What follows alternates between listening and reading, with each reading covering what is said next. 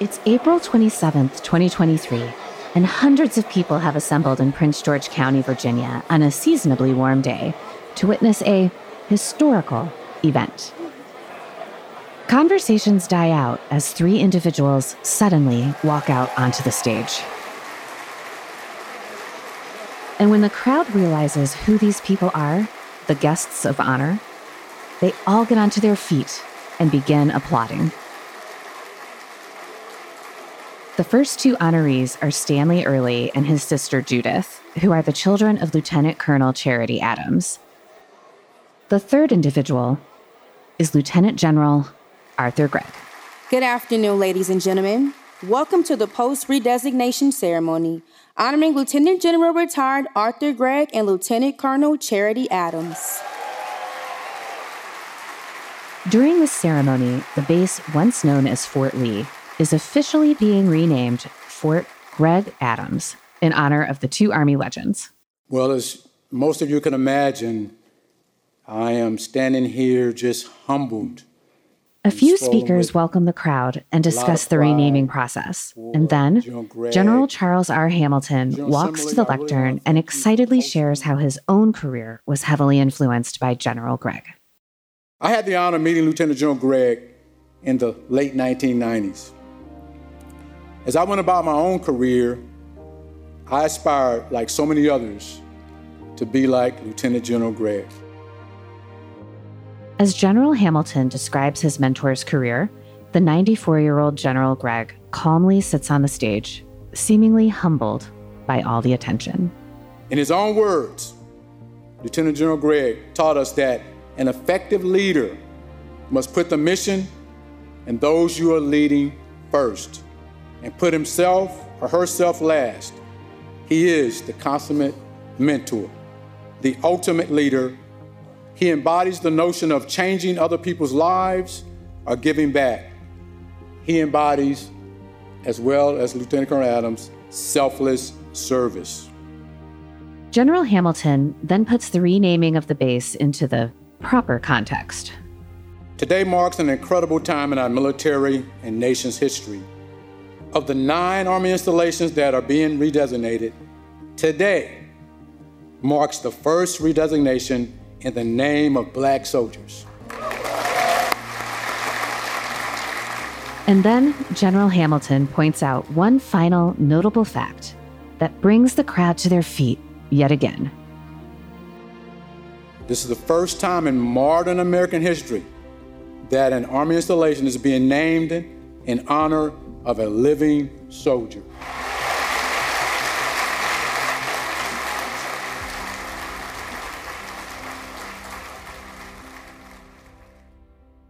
Lieutenant General Arthur Gregg is, quite simply, an Army legend. Rising from very humble beginnings during which he faced a great deal of racism, he went on to excel during a 30-plus year career, highlighted by becoming the very first African-American to achieve a 3-star rank in the Army.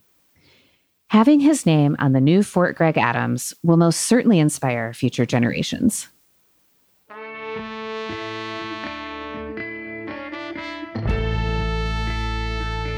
In today's special episode, our hosts sit down with the now 95-year-old General Gregg to talk about his personal journey, what the Army was like when he first joined, his proudest achievements, and then present him a special award.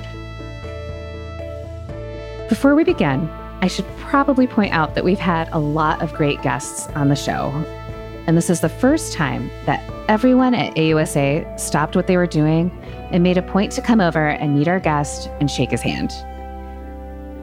It felt like we had a rock star in our midst. And well, that's a pretty accurate description of this living legend. I'm Carrie Varohaikis, and this is Army Matters.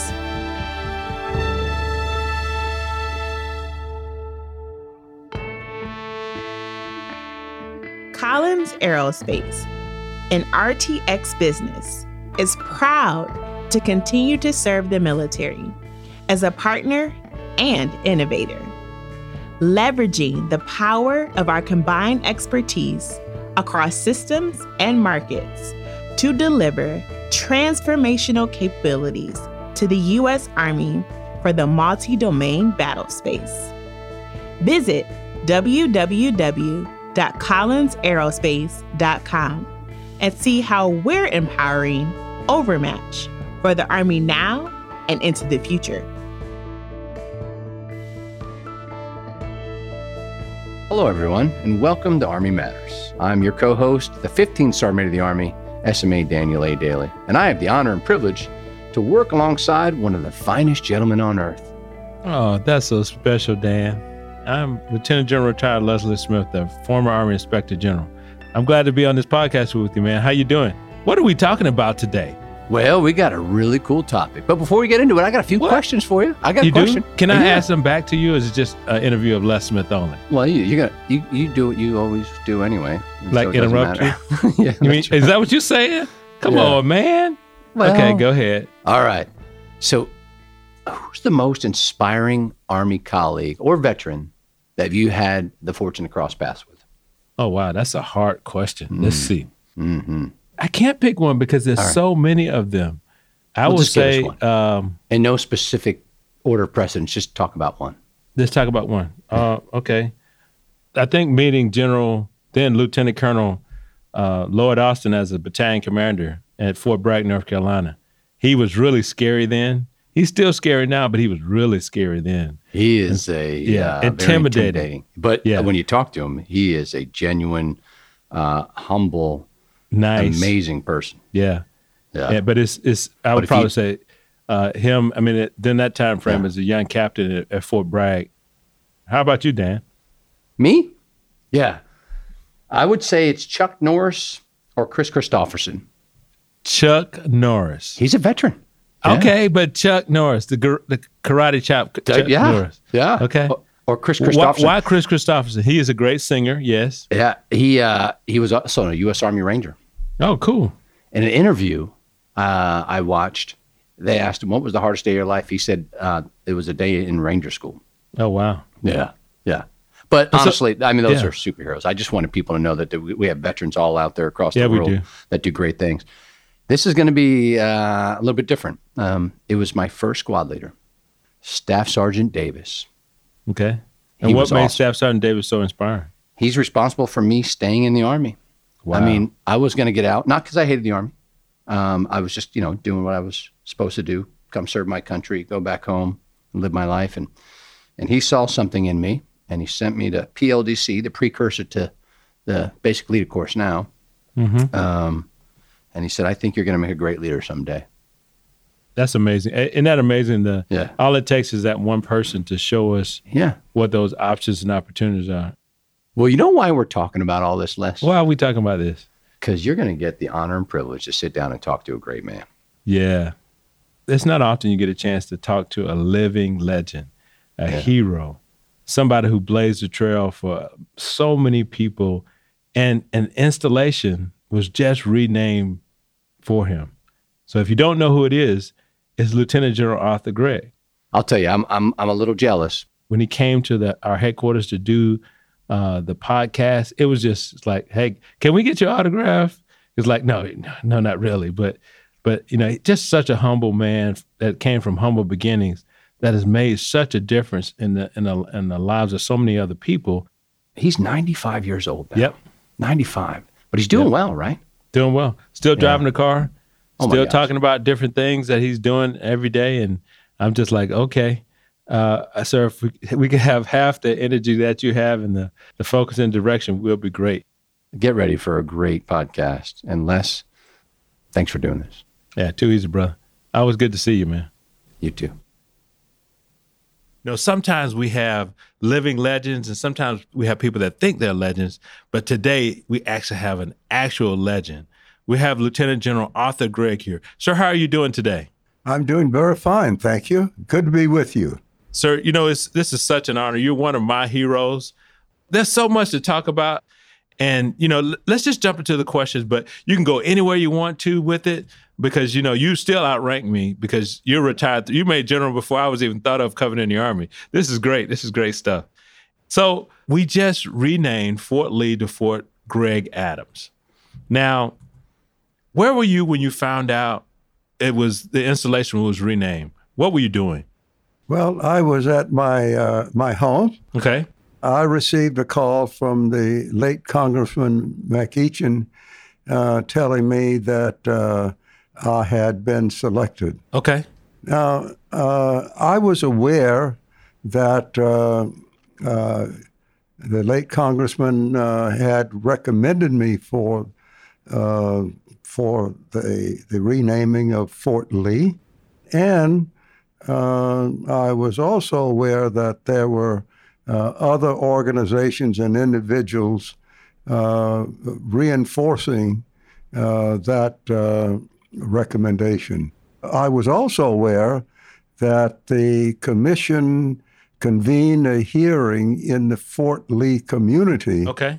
And some of the people appearing before the commission during that hearing recommended me. So how did you feel once you found that out? I felt very emotional. I felt pride. It was a great feeling. Yeah. Yeah. And I'm glad I was at home. I'm glad you were at home too. So hold on for a second. Let's back up a little bit. I want to talk about where some of this great character comes from. You spent your time growing up in South Carolina on a 100-acre farm. So, sir, what were your parents like, and how did they influence you? I had great parents, and they taught me the value of hard work and respect for others. As I grew older, I appreciated even more the foundation that I had as a young fellow growing up on the farm. Growing up on the farm. So you used to slop hogs, feed the hogs in the morning? Oh, yes. Okay. For folks that know, slopping hogs, that's how you feed the hogs. You know, we were very much self-sustaining on the farm. Okay. We grew a variety of vegetables and fruits. We had hogs and cows. Okay. And of course, you had to attend to all of those animals and crops. So hard work was a part of our routine day. So, but it was an enjoyable period and gave me a good foundation. So you were born a year before the Great Depression. Yes. The youngest of 9 children. Yes. Oh my goodness. Yes. So you were the baby. Yes. And everybody took care of you. That's great. So you used to walk 3 miles to classes? Yes. The nearest school for Black Americans was about 3 miles away. It was a 3-room building. And the 7 grades were divided among those 3 rooms. And I attended that school beginning when I was 5 years old. Wow. When I finished grade school, though, I had a problem. My family had a problem because there were no high schools for blacks in Florence County. Okay, Florence County, South Carolina. Yes. Okay. The nearest high school was in the city of Florence. Okay. And there was no bus transportation for black students. So in that period, 10 miles was 10 miles. Oh, yeah. 10 miles is definitely 10 miles anyway, right? The first 6 miles of that 10 miles was on unpaved road. Wow. So attending high school was a challenge. So fortunately for me, my oldest brother and his family lived in Newport News, Virginia. Okay. And they invited me to come and live with them and attend high school. You mentioned your parents a few minutes ago, but you had a death happen in your family when you were pretty young. Can you tell us about your mother? Well, my mother had cancer. In 1940 and 41, doctors didn't know that much about cancer. Fortunately for us, her brother was a physician in Chicago. He came down and made an examination and discovered that she really had cancer. She was admitted to the hospital, operated on for cancer, and lived for about 6 months following that, and she passed away. I was 11 years old. Wow. And I remained at home until I finished grade school. So you moved from South Carolina, Yes. Florence, South Carolina, and then you get to the big city of Newport News. Yeah. What was the difference? You know, what happened when you left from on the farm to living in Newport News? As you can appreciate, it was quite a change. Oh, yeah. It was the first time I lived in a home where we had indoor plumbing. Indoor plumbing. And electricity. That was very pleasant. My teachers there were very kind, very supportive. So it was a great experience for me. I was able to get a job at a laundry and dry cleaning facility. And I worked there in the evenings after school and on weekends and, of course, during the summers. And I learned a lot there. I had a great boss, and it was a good experience for me. Now, I understand that that's where you first saw Army soldiers was at Fort Monroe. Can you give us the first impressions? Well, this is 1941, 1945, the height of of World War II. Yes, sir. Many soldiers came to our town on weekends. Okay. And so they had a lot of money. Well, a lot of money to spend. I'm not sure they had a lot of money, but they came. Okay.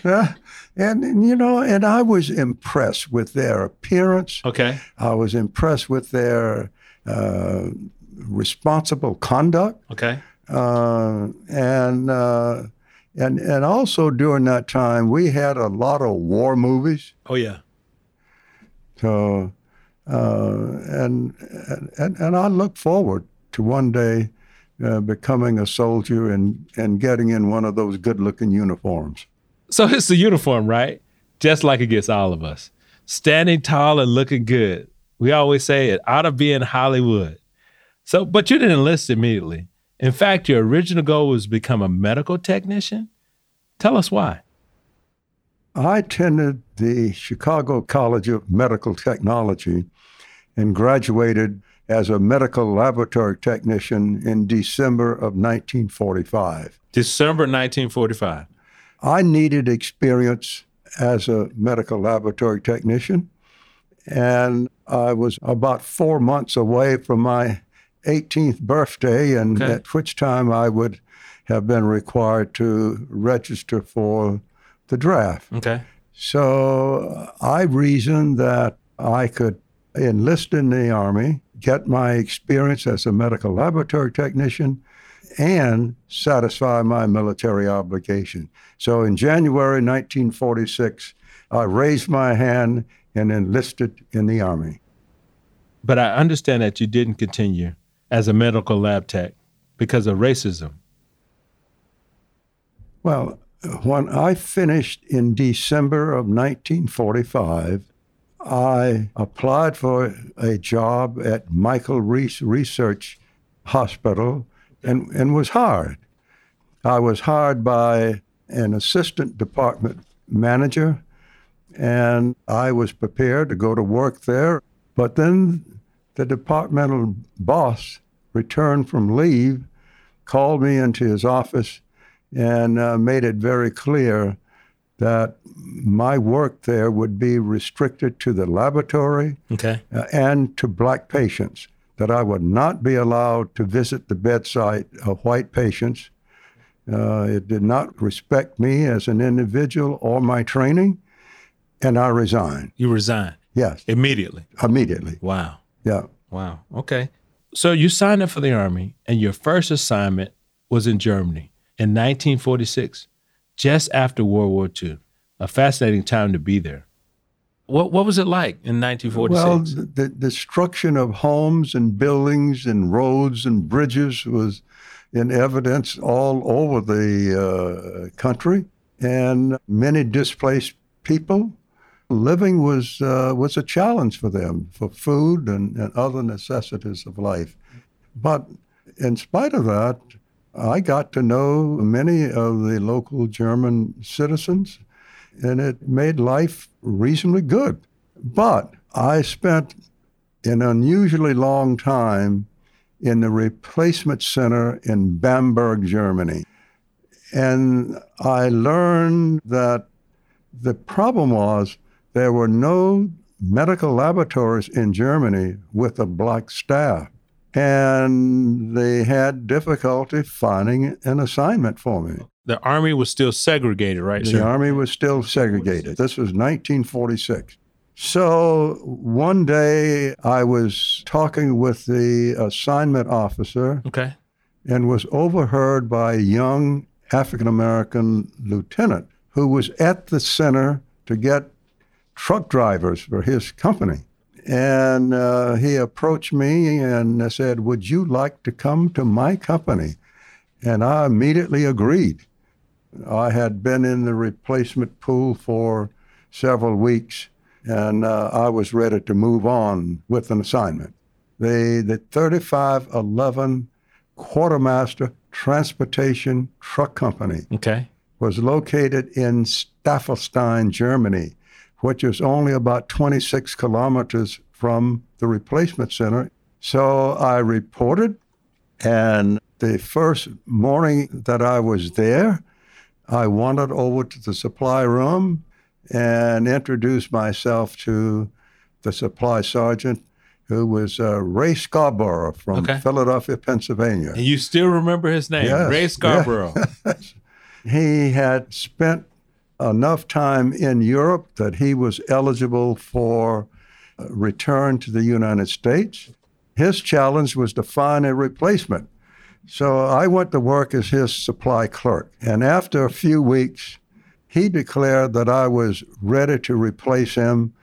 And Sergeant Scarborough was able to convince the company commander that I was. So you were PFC. Yes. And then they made you the company supply clerk. Yes. So for our listeners, that's normally a staff sergeant, right, with about 10 to 15 years of experience. And they're responsible for all of the equipment that a company has. Yes. Wow, that's a big deal. Well, I worked hard to be sure that the company had all of the equipment it needed, that the men had the clothing and equipment that they required, and that we got repair parts for our vehicles so that we could perform our operational mission. It was a great assignment.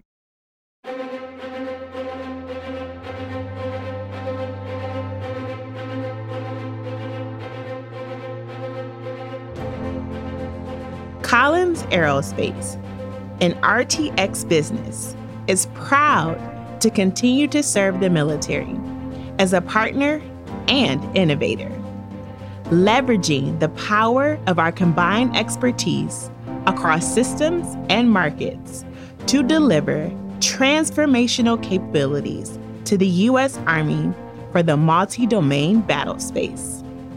Visit www.collinsaerospace.com and see how we're empowering Overmatch for the Army now and into the future.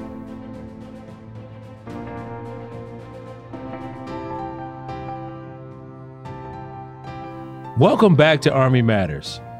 Now, General Gregg, after your first assignment in Germany, you returned to the States and became an instructor at Fort Lee. The very place has been renamed in your honor. Tell us about that. Well, my first assignment at then Fort Lee was in a service company as an assistant platoon leader, but all black officers were assigned to one battalion, and we had more officers than we had positions. I was only there, though, for about 3 months, and then I started the basic officers course at Fort Lee. Okay. And my course was completely integrated. Oh, okay. So things had changed by that time frame. Well, the Army had not changed by then. Okay. You know, a little bit of history here. President Truman signed the executive order in 1948. But I can tell you that the middle of 1950, the Army was still very much segregated. Now, my basic class, the members were integrated. And when I graduated in October of 1950, I was assigned to the Quartermaster Leadership School. It was completely integrated because the needs of the Korean War, the experience of the Korean War, made it easier for the Army to integrate the forces, and I tell you. And as a result, we became a better Army. Yeah, I agree with that, sir. Let's jump forward a little bit more. Let's talk about your time commanding the 96th Quartermaster Battalion. The 96, okay. Yes, sir, in Vietnam. Right. In 1965, in November of 1965, I was assigned as the Assistant Secretary to the General Staff of the Army Materiel Command Headquarters, who was then in Washington, D.C. And I was promoted to Lieutenant Colonel.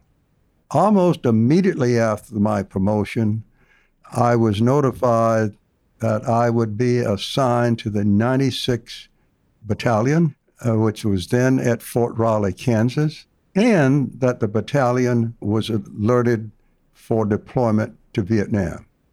I reported to the battalion in January of 1966, and I learned that the battalion was perhaps at a C4 state of readiness across the board. For our listeners, C4 means like they're not ready to go. We didn't have the people, we didn't have the equipment, we didn't have the training, and we were to deploy in April of that year. In April of that same year? Yes.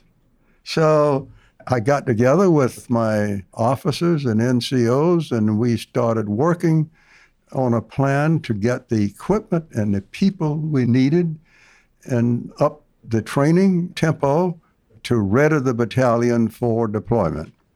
It was going reasonably well, but in March of that year, I had an inspection from the Department of the Army. Was the Inspector General come see you?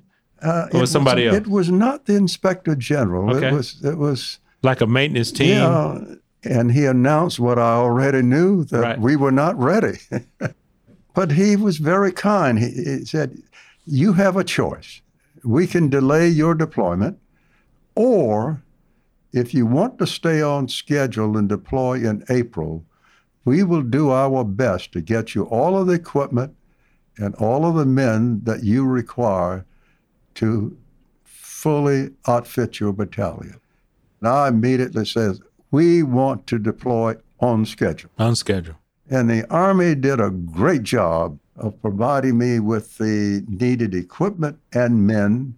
And then fortunately, we were one of the few battalions to deploy by ship. And that gave us an additional 2 weeks to get to know each other and to do some additional training. Right. So when we arrived in Vietnam, I felt that we were ready. And I can tell you, we had some of the best officers and men that you could imagine to have in any one battalion.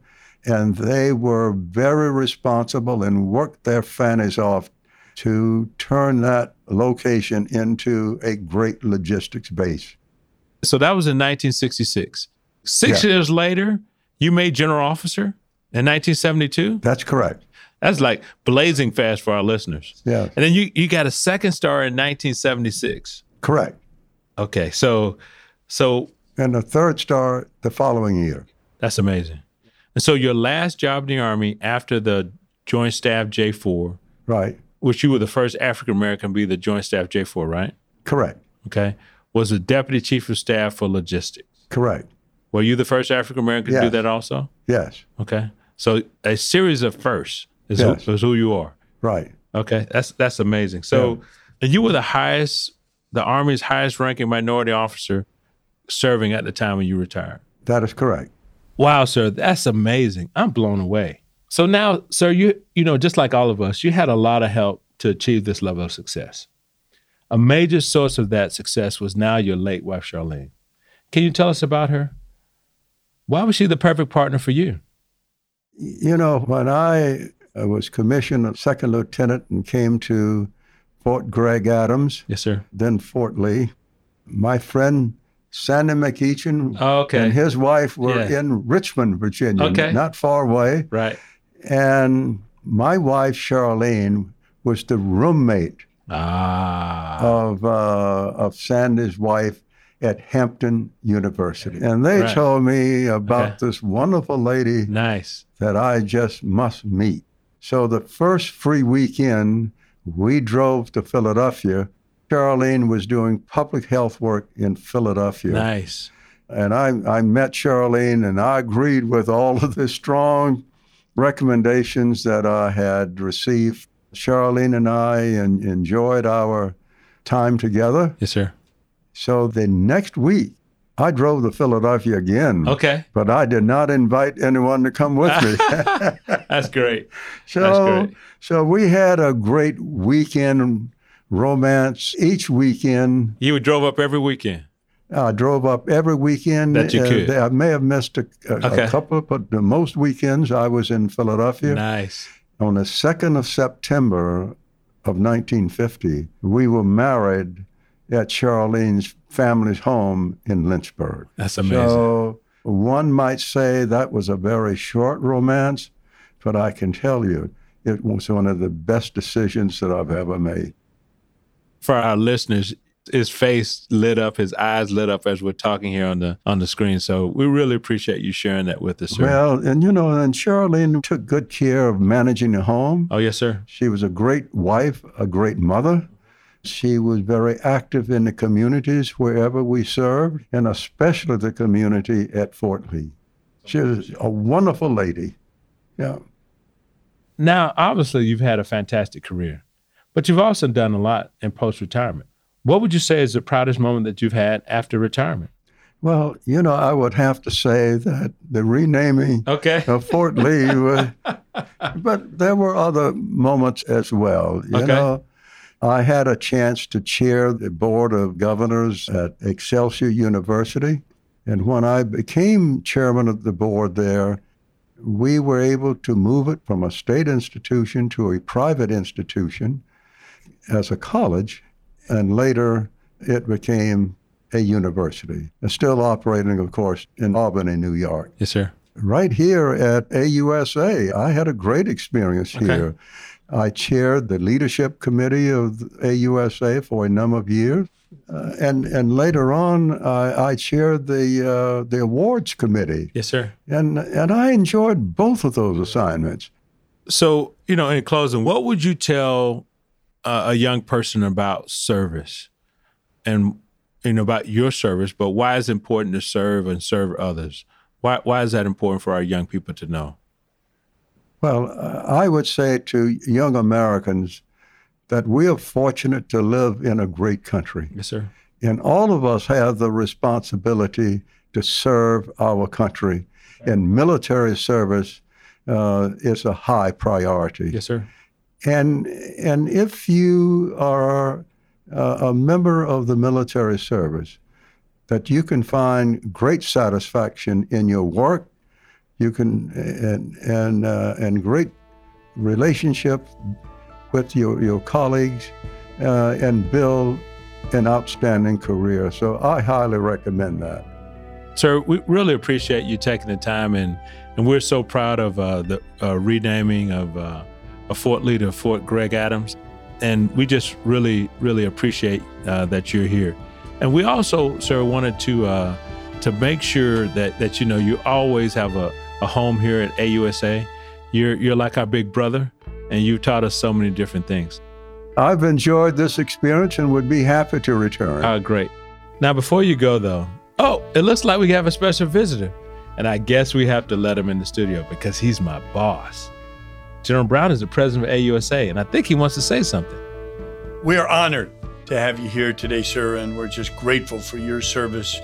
To have a hero like you here today is just fantastic. And I do apologize you had to put up with less. That's the best we could do right now.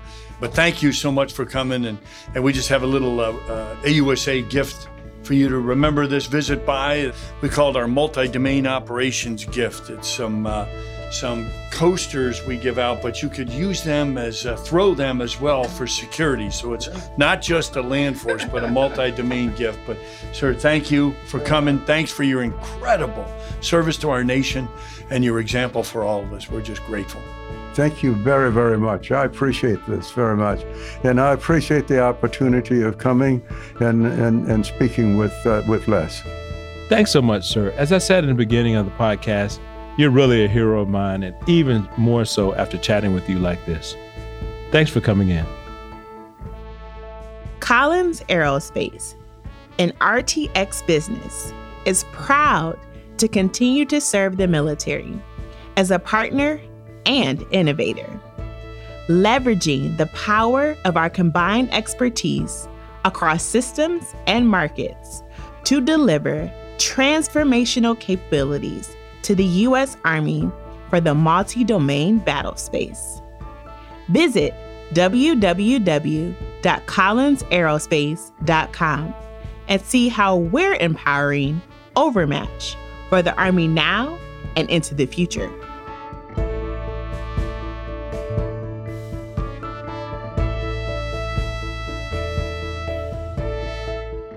To all our listeners, thanks for joining us. Army Matters is brought to you by the Association of the United States Army, the U.S. Army's professional association, member-supported, Army-connected. Visit us at ausa.org for more information or to become a member. Your membership helps AUSA continue to carry out its mission, educate, inform, and connect with the total Army, our industry partners, and supporters of a strong national defense. Today's episode was hosted by Lieutenant General Retired Les Smith and SMA Retired Dan Daly, and anchor hosted by Carrie Barrow-Heckes. Anthony Del Call is the producer and writer, and Andy Bosnack is the supervising sound editor. Unzinga Curry is the executive producer, and the senior producers are Carrie Barrow-Heckes and LaSharon Duncan. Be sure to subscribe to Army Matters wherever you get your podcasts, and please leave a review.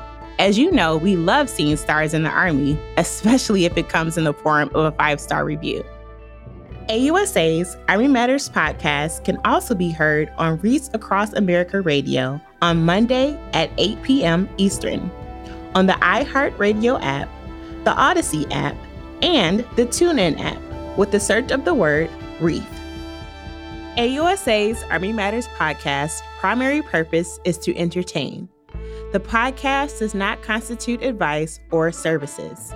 While guests are invited to listen, listeners, please note that you're not being provided professional advice from the podcast or the guest. The views and opinions of our guests do not necessarily reflect the views of AUSA.